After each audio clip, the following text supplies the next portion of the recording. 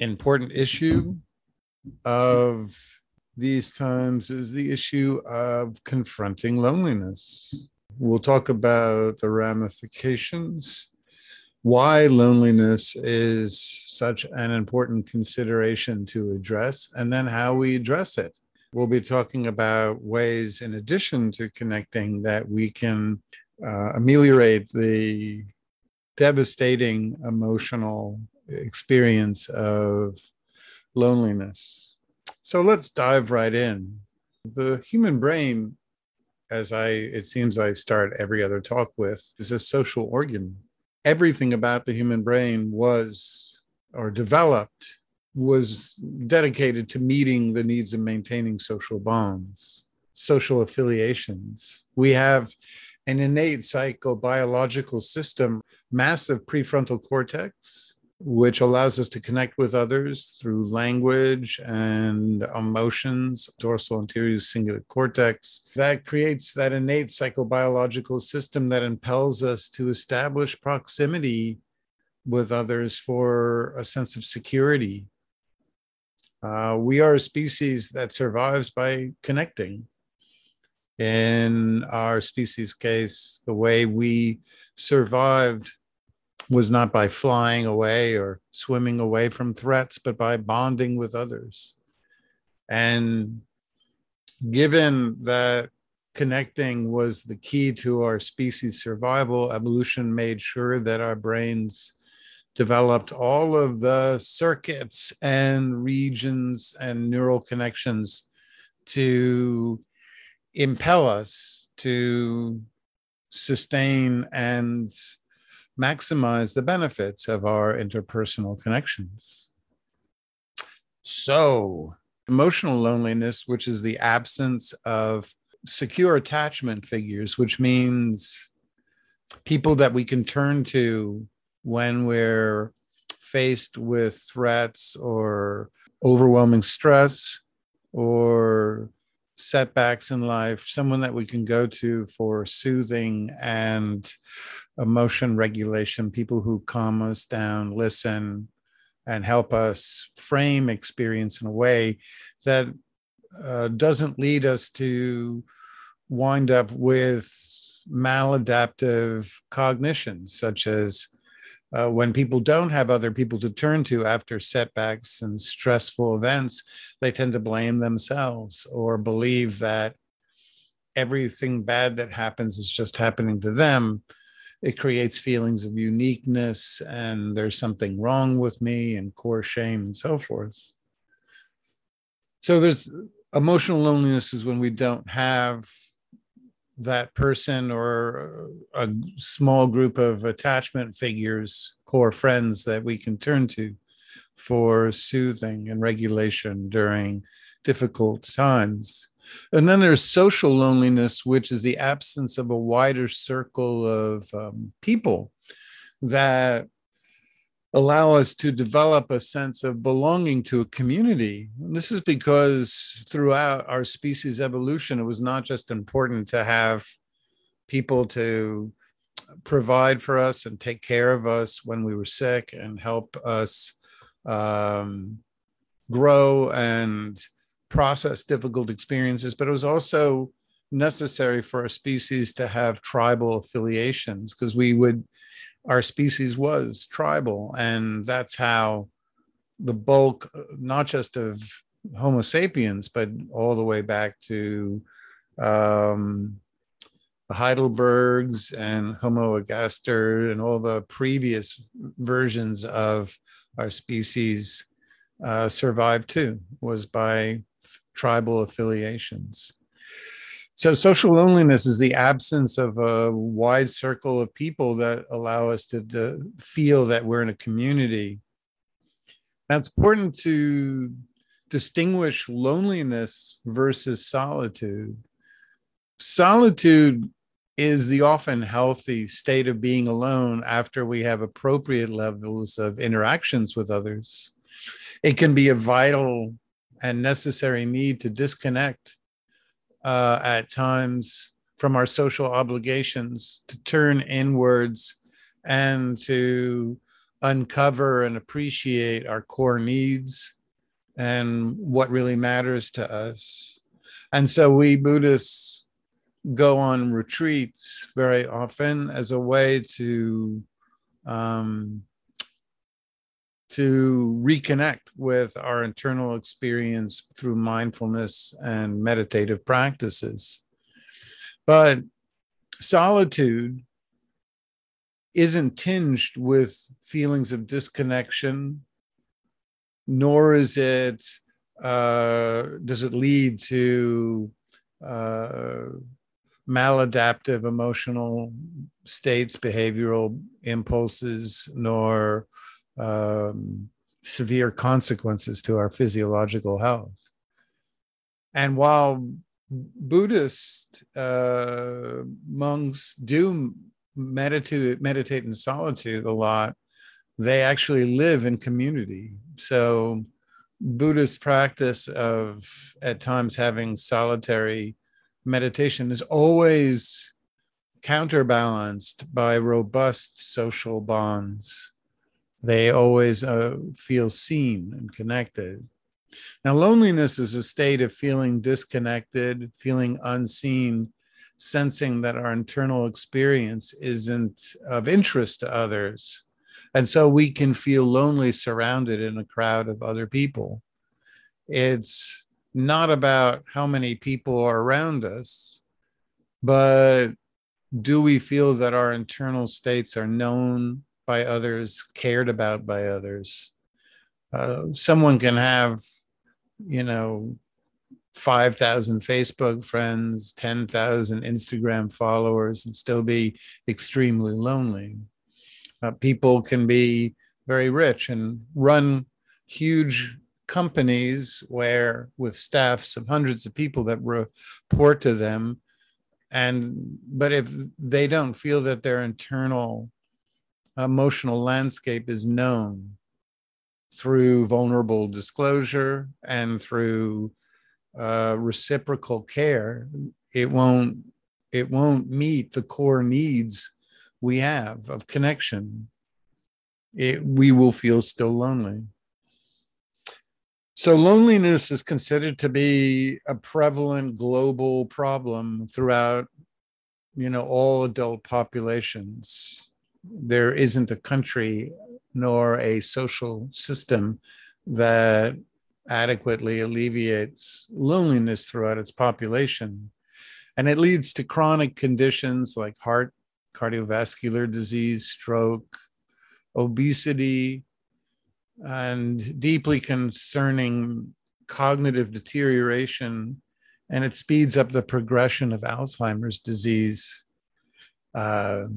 We are 50% more likely to die prematurely if we have a deficit of healthy social connections.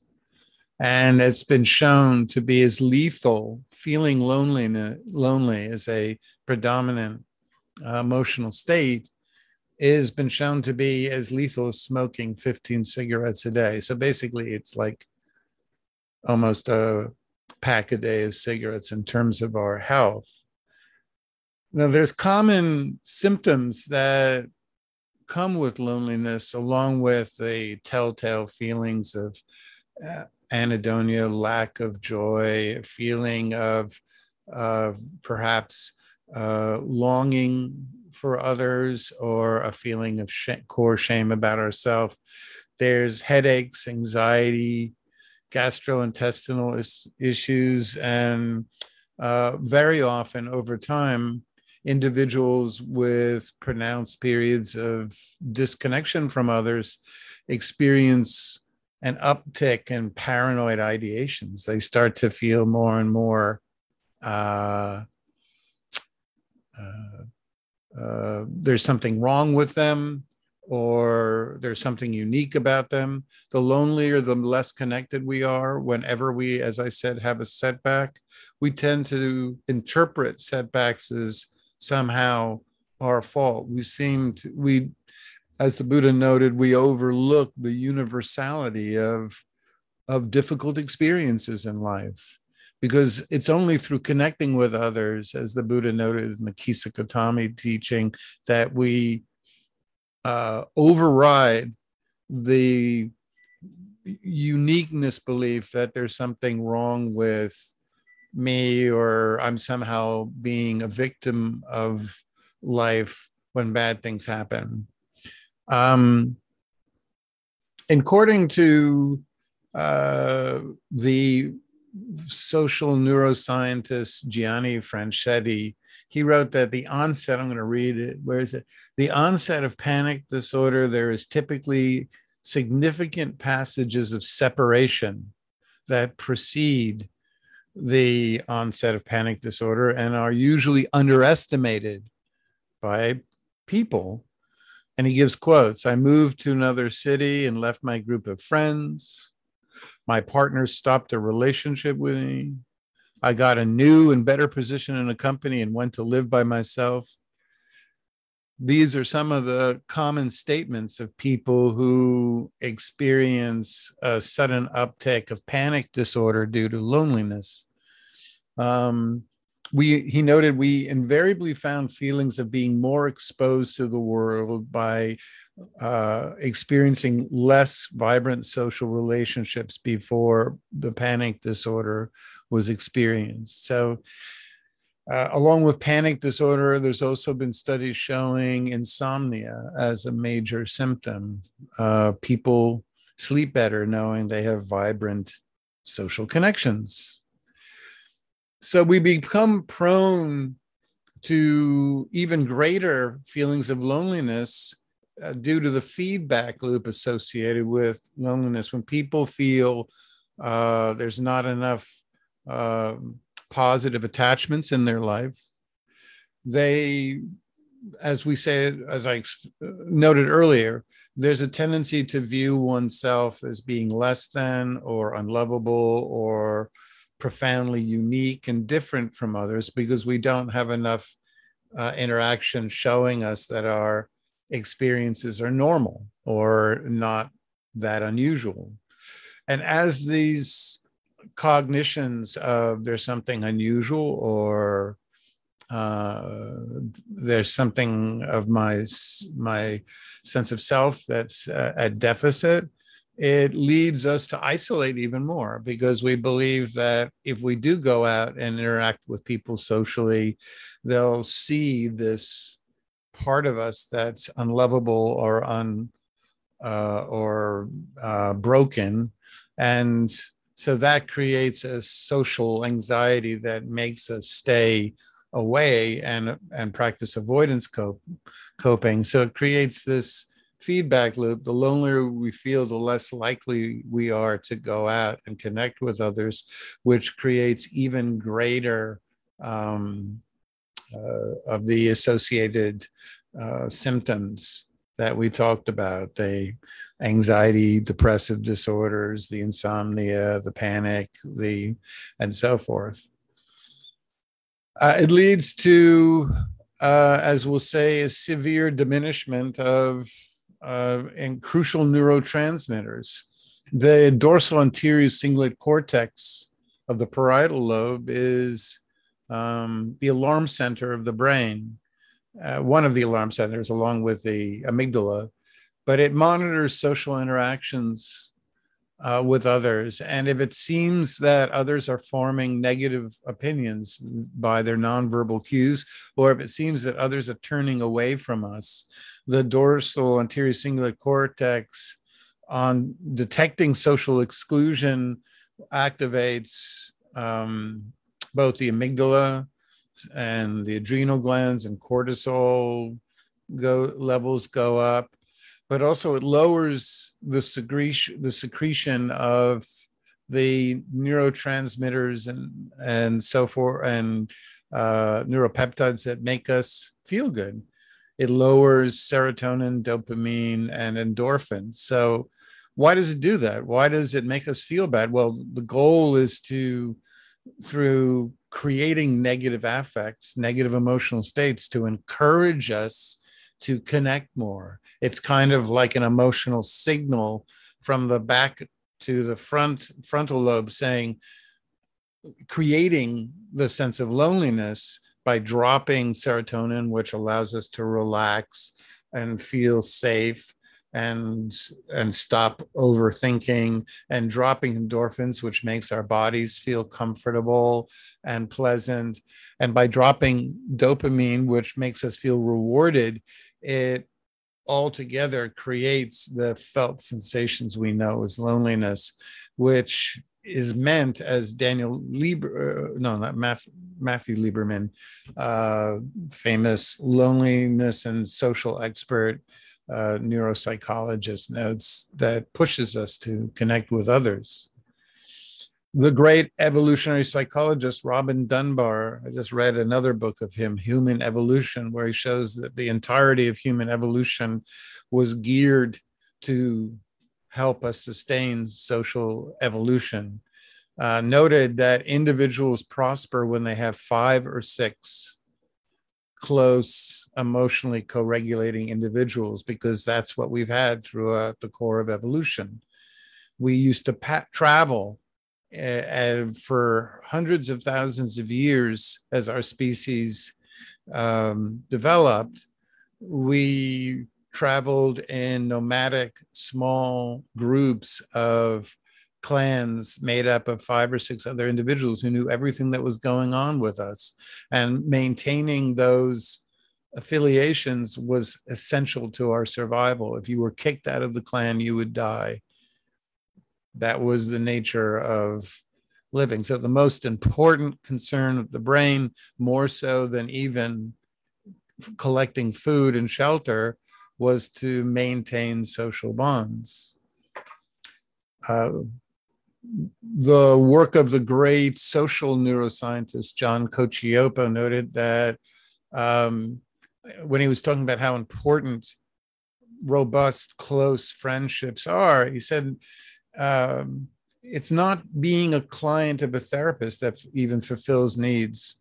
We need to have rich reciprocal bonds. And he said, avoiding loneliness is not about getting, not about being a recipient, but about mutuality, a sense of interconnection and providing and getting aid from others.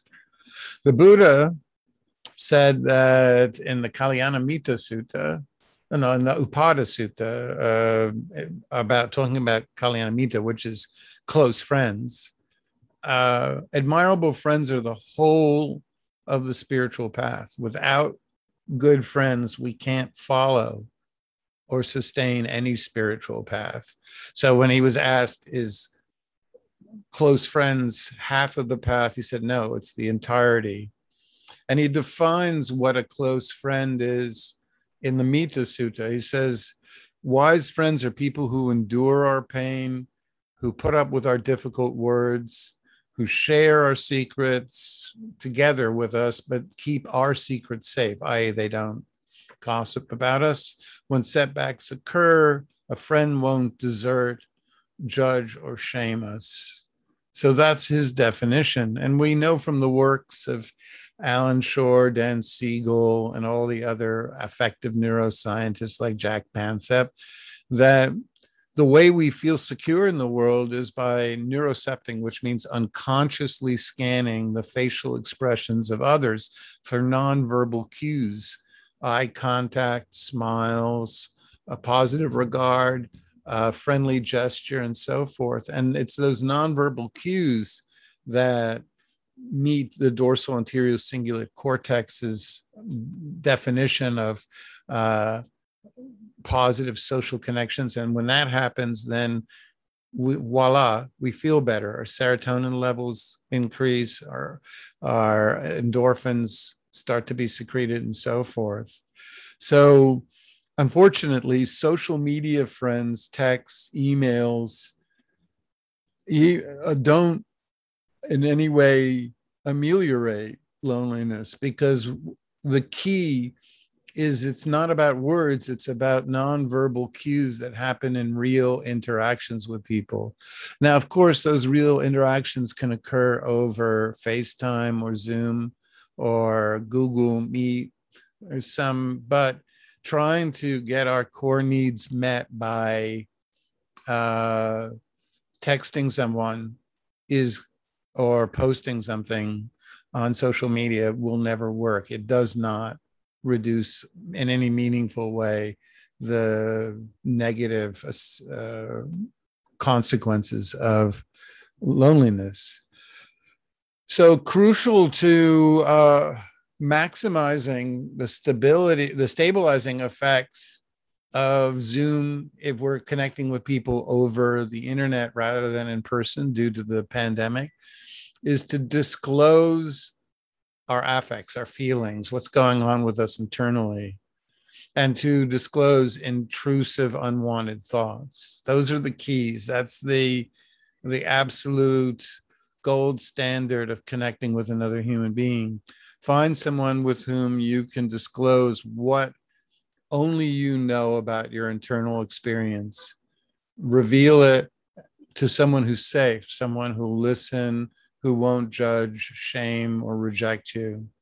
And then hopefully someone who will do the same, so that you feel a mutuality and a sense of belonging to a relationship.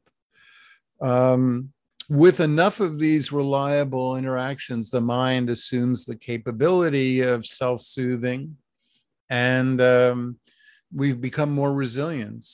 We have what's called a felt sense of connection, and that felt sense is very important for us to understand, because it lies at the core of addressing loneliness. It's called, another way of putting it is object constancy or a secure base. They all mean the same sense. In childhood, when a child has a secure bond with the caregiver, it develops this secure base or object constancy, which means it senses that even when it's alone, there are other people that care about it.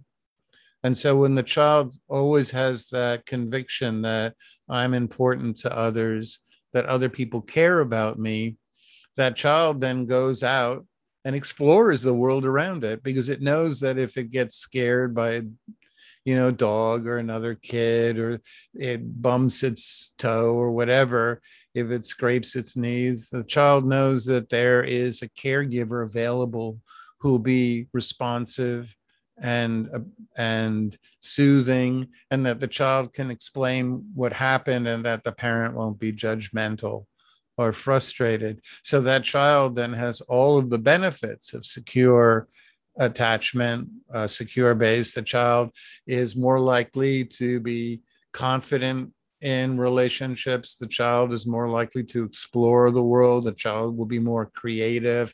The child will be more likely to express all of its affects and will not develop a false self, performative self, and so forth and so on. But if the child doesn't get a sense that there are reliable people available, then that child either becomes anxious or avoidant.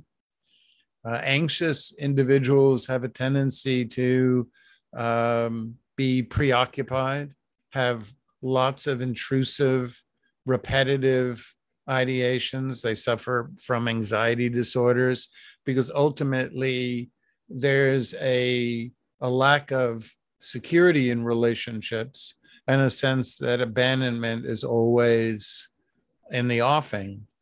And on the other hand, some children and adults wind up avoidant, where they try to minimize their needs of others. They become extremely self-reliant. They they will undertake risks, but they become extremely prone to depression, and sustaining real relationships become almost impossible. They minimize their needs and become distant. They don't disclose anything internally to others. And over time, they become subject to alcoholism and other behavioral disorders, just like anxiety leads to maladaptive disorders.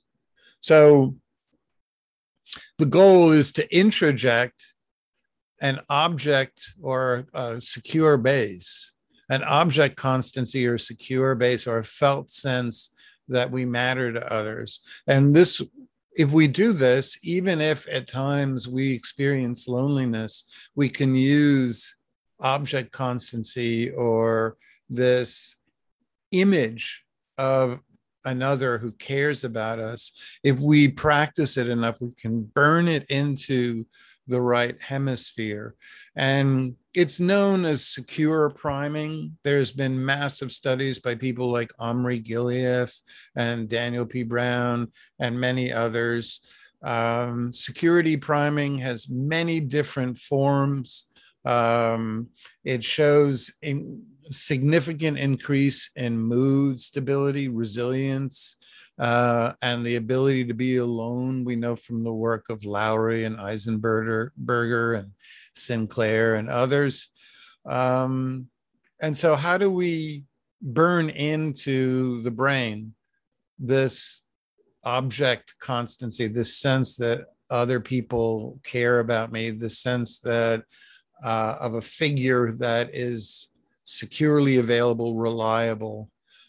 It's a felt sense that we want to burn in. Well, we need to bypass all of the language and the thinking centers of the left brain, which have very little input to the emotions of loneliness, that which are almost entirely right hemispheric and parietal and temporal. So what we want to do is use images rather than phrases, telling ourselves, I am lovable, people care about me.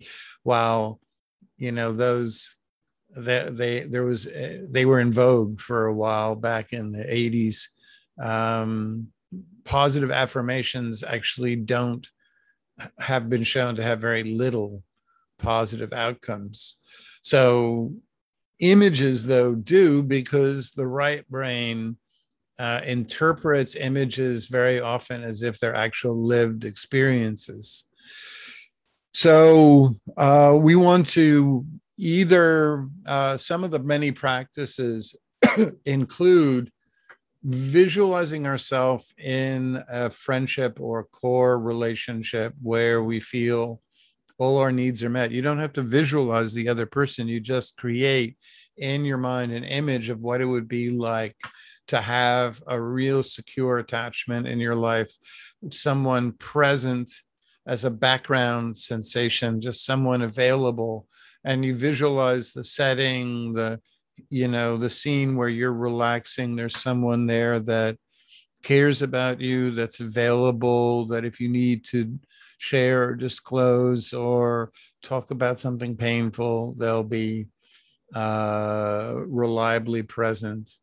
It can be challenging ourselves to recall positive memories of being connected with friends, which increases our serotonin production. And the Buddha was very big on a practice called Kaganusati, sitting and bringing to mind all of the experiences of generosity and kindness we've experienced from others.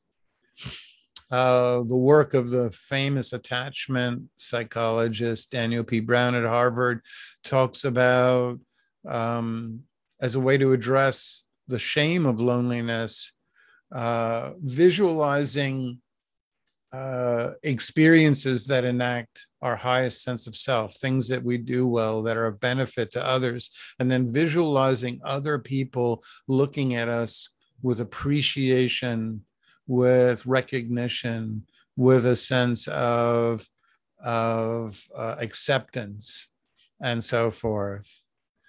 In early Buddhism, another practice, in addition to Kaganusati, was Devanusati, which was visualizing an angelic spiritual force that was a protective spirit that cared about us and would intervene if we experience setbacks or difficult times. In early Buddhism, about 2,500 years ago, it was not unusual for practitioners to sit out in the woods where there would be all kinds of threats. There would be not only real threats, wild boars, elephants, tigers, and bandits were quite common, but also there were imaginary threats. At the time, 2,500 years ago, it was very common in the Indus Valley region for people to believe in ghosts and malignant spirits out in the forests and jungles. So they would practice Devanusati, visualizing, calling to mind protective, caring spirits. So it doesn't even have to be a human being.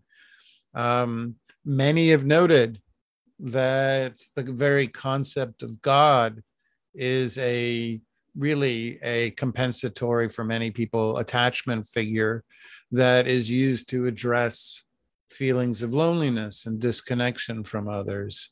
So no judgment, whatever form of burning in an image or a felt sense of connection works for you. The key is that we have to do it regularly. It's not a one and done thing. All practices that actually allow us to in any way recover or address any issues in our life require daily practice, require patience, require a degree of patience and endeavor. And so before we actually put into practice these two early Buddhist techniques of addressing loneliness, I'd also like to note that other ways we can also help when we go through sustained periods of loneliness. Regular exercise leads to the secretion of endorphins in the ventral tegmental region, is also where the dopamine receptors are. And over time, this leads to more available, efficient dopamine receptors, which in terms helps us feel a greater sense of ease, reward, motivation, and hope in our life. So essentially, regular exercise can slightly address or counterbalance the reduction of endorphins and serotonin dopamine associated with loneliness. So that's something that can help. And stimulating the vagal nerve. The vagal nerve is activated when people feel socially connected. The vagal nerve is a nerve that runs from the back of the brainstem, or the brainstem itself, down the neck to the front of the throat, and then fans out in two directions to the face and down the body. And the vagal nerve is a kind of a brake that allows us to relax and feel safe. And it switches on to shut down the sympathetic nervous system, which is fight, flight, fear, etc. So if you can stimulate your vagus nerve by, for instance, putting a warm hand on the back of your neck and a hand on your heart center, or both hands on your forehead, cupping your eyes, and so forth, stimulating the vagal nerve has been shown to be a very efficient way to create sensations of security associated with connection with others. So I think that's enough for a talk. And now I'm going to actually lead us into this early Buddhist practices to address loneliness. And so I'm going to encourage you to find your most comfortable position. It doesn't matter to me if you want to lie down or you want to sit up. It doesn't matter to me if you want to, stand or lie on your side, whatever makes you most comfortable. There's no expectations of posture, anything like that. And while you do that, if you'd like to support my work, you can do so by the Venmo Dharma Punks with an XNYC or the PayPal button on the site. Thanks for that. So now let's close our eyes Or if you like, you can keep them open, but don't focus them on any uh, event going on outside. Just allow them to remain unfocused, or just look at the ground in front of you. I like closing my eyes. It makes it easier for me to do the image-based practices that we'll be employing. And let's take this time to just relax the body, much like in yoga practice with Savasana. We can, if we're lying down, you can tense progressively up your body muscles and then relax them. If you're sitting upright, you can just squeeze all of the muscles and then release and just let them drop. The reason we want to squeeze or activate the muscles is studies show that the action potential that's stored up in muscles is more efficiently released when we actually activate the muscles. Very often in our busy lives, as we rush through our days, we build up a degree of expectation in each muscle that we're going to use them. And those very often, the action potential, as it were, the slight tensing and readiness of the muscles is not discharged. So to reduce or release the readiness that's constantly in muscles, the tension, we've tightened and then release. And then I like to roll my shoulders back, opening up the chest. And connecting with any deeply felt intention or longing for connection with others, and just allowing that to be present. We're not doing this practice to bury or compartmentalize or abandon any true needs that are being not met at present. We want to acknowledge them, allow them to be with us on this journey.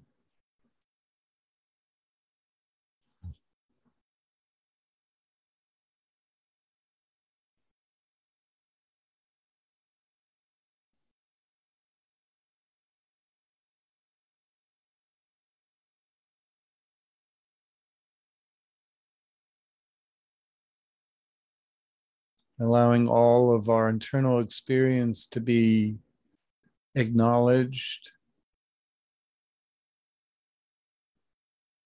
Nothing is unwanted.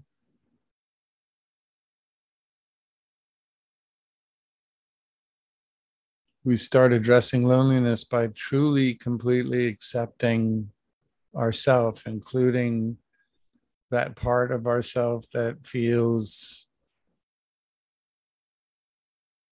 unseen, uncared for.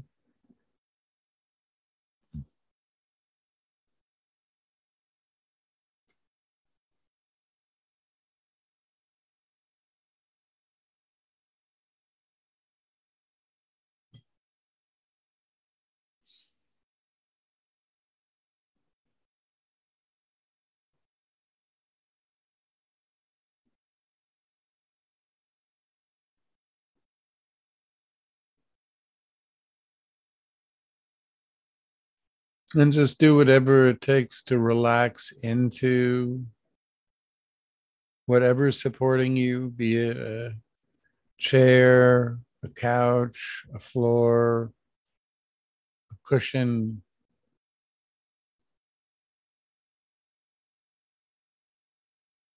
Whatever is supporting you, just allow your muscles to release into it.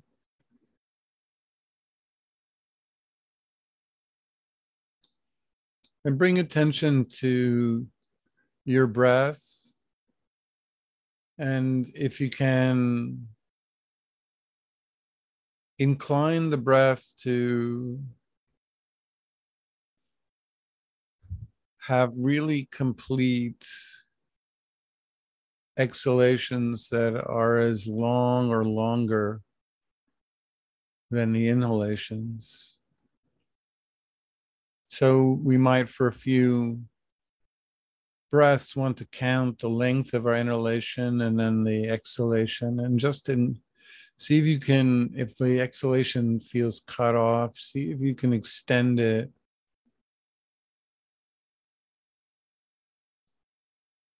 So if you count to 5 on your in-breath, you want to count to 5 or 6 on the out-breath.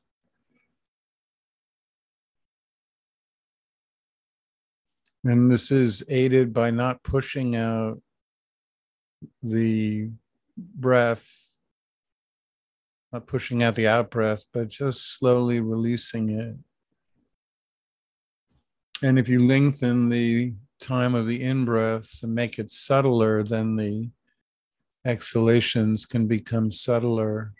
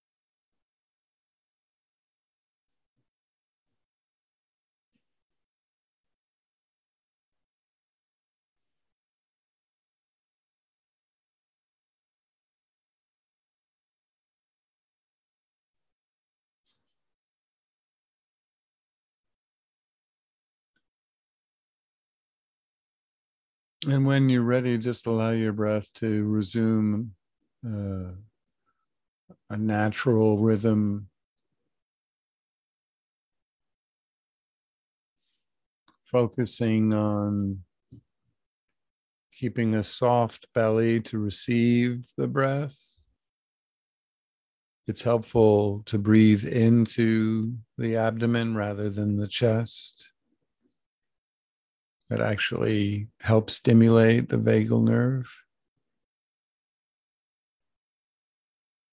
And we'll just sit for a little while,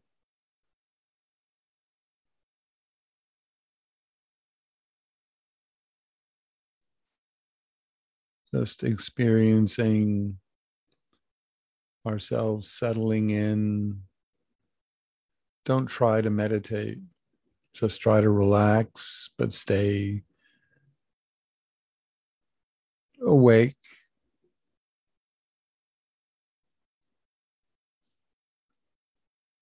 Don't try to do anything.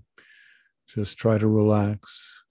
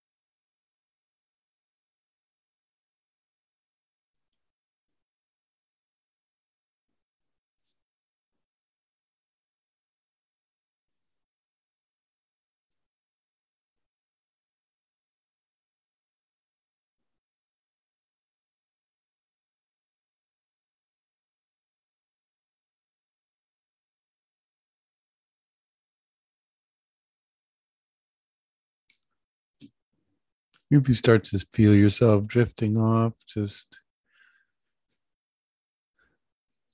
open your right eyelid, allowing in sight for a moment, light, and then slowly close it.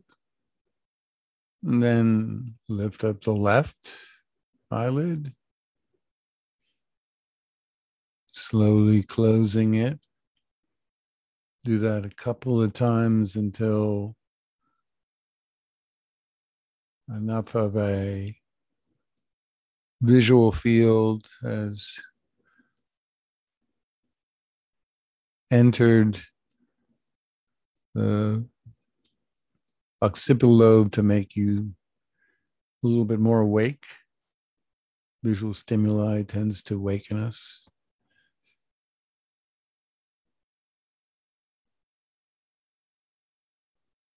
I'm just trying to find that nice balance between being fully relaxed, but also alert.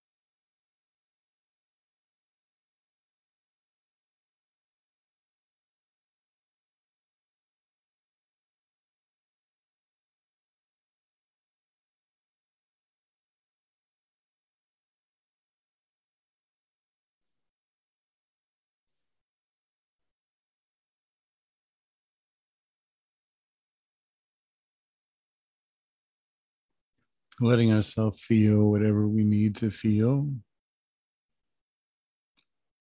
whatever energy needs to arise and pass.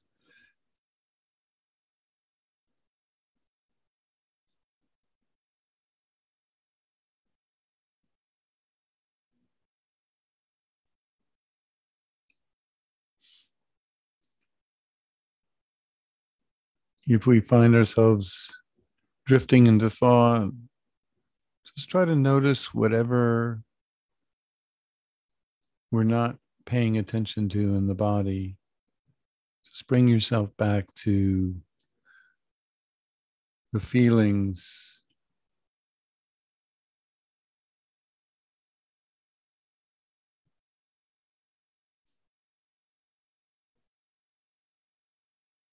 let the flow of energy, the tingling sensations, the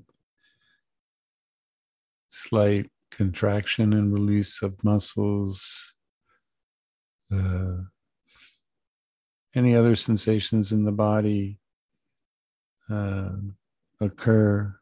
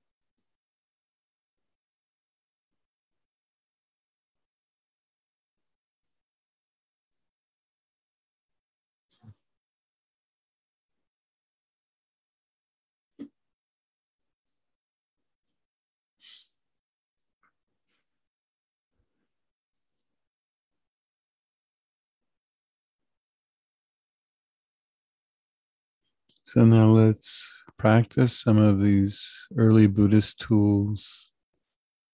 If you'd like, while we do this, to put a hand on your heart center, or just keep your body as relaxed as it feels.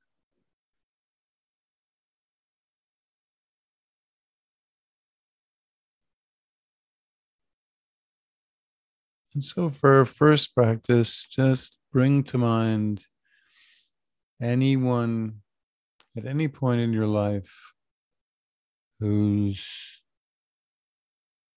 shown any act of kindness or concern, individuals who past or present,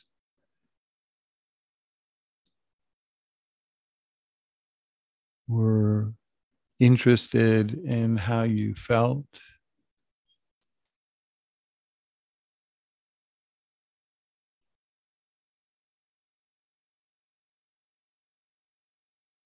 Any experiences with someone associated with care, soothing, or appreciation, someone who acknowledged.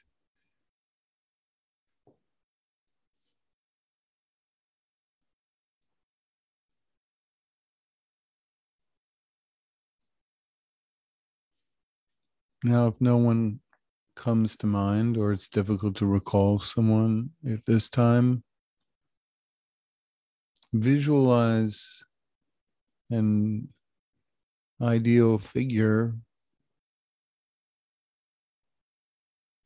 an individual who in some way for you embodies the attributes of care, kindness, interest.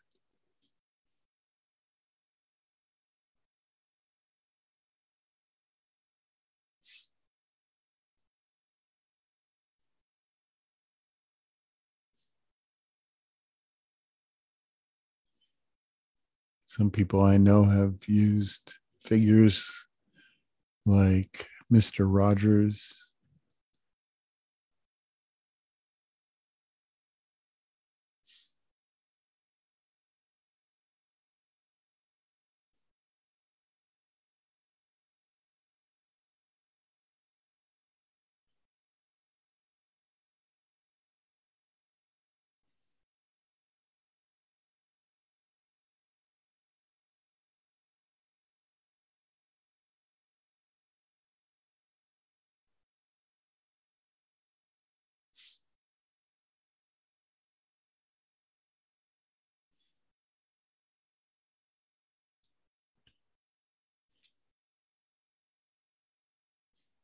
This figure can even be conjured up entirely from your imagination. Who would be the ideal figure, person,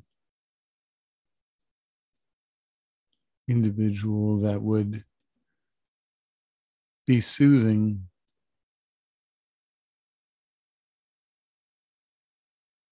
And just allow yourself to, if it's available, form an unforced smile or just a softening around the eyes.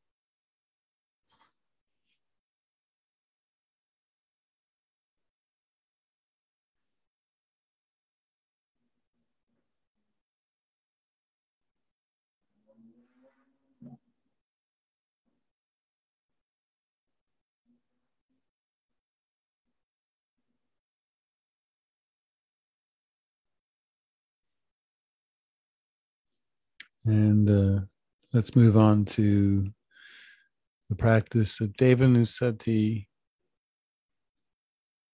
See if you can conjure up any sense of what a protective spirit might feel like if you were in the presence of some force.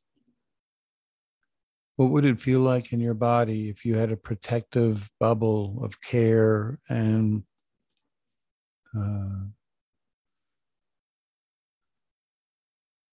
concern around you? How would you relax knowing that there was some presence available that always cared about your internal experience?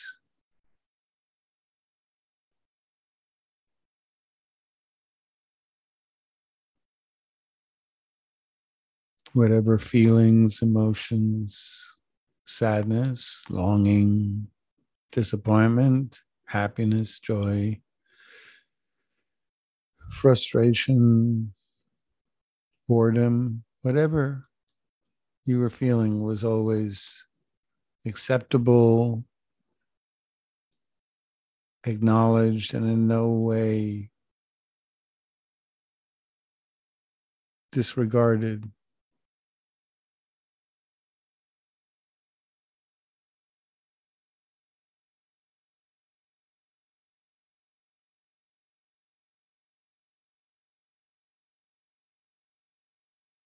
How would it feel to always have a presence that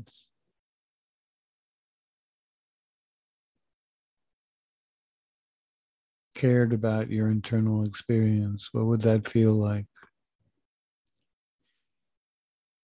Just allow that sense of belonging to express itself.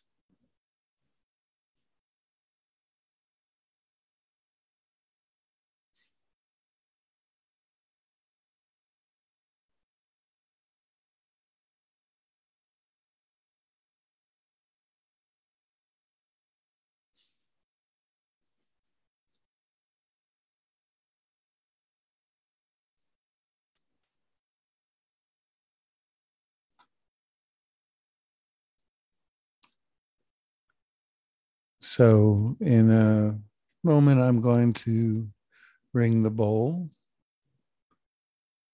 When you hear the sound, take as long as you need to make that transition from full internal awareness to awareness of your environment as slow and gradual as you need, and try to sustain at the end of this transition from the meditation a state where you're still aware of your internal feelings and internal states, as well as aware of what's going on around you.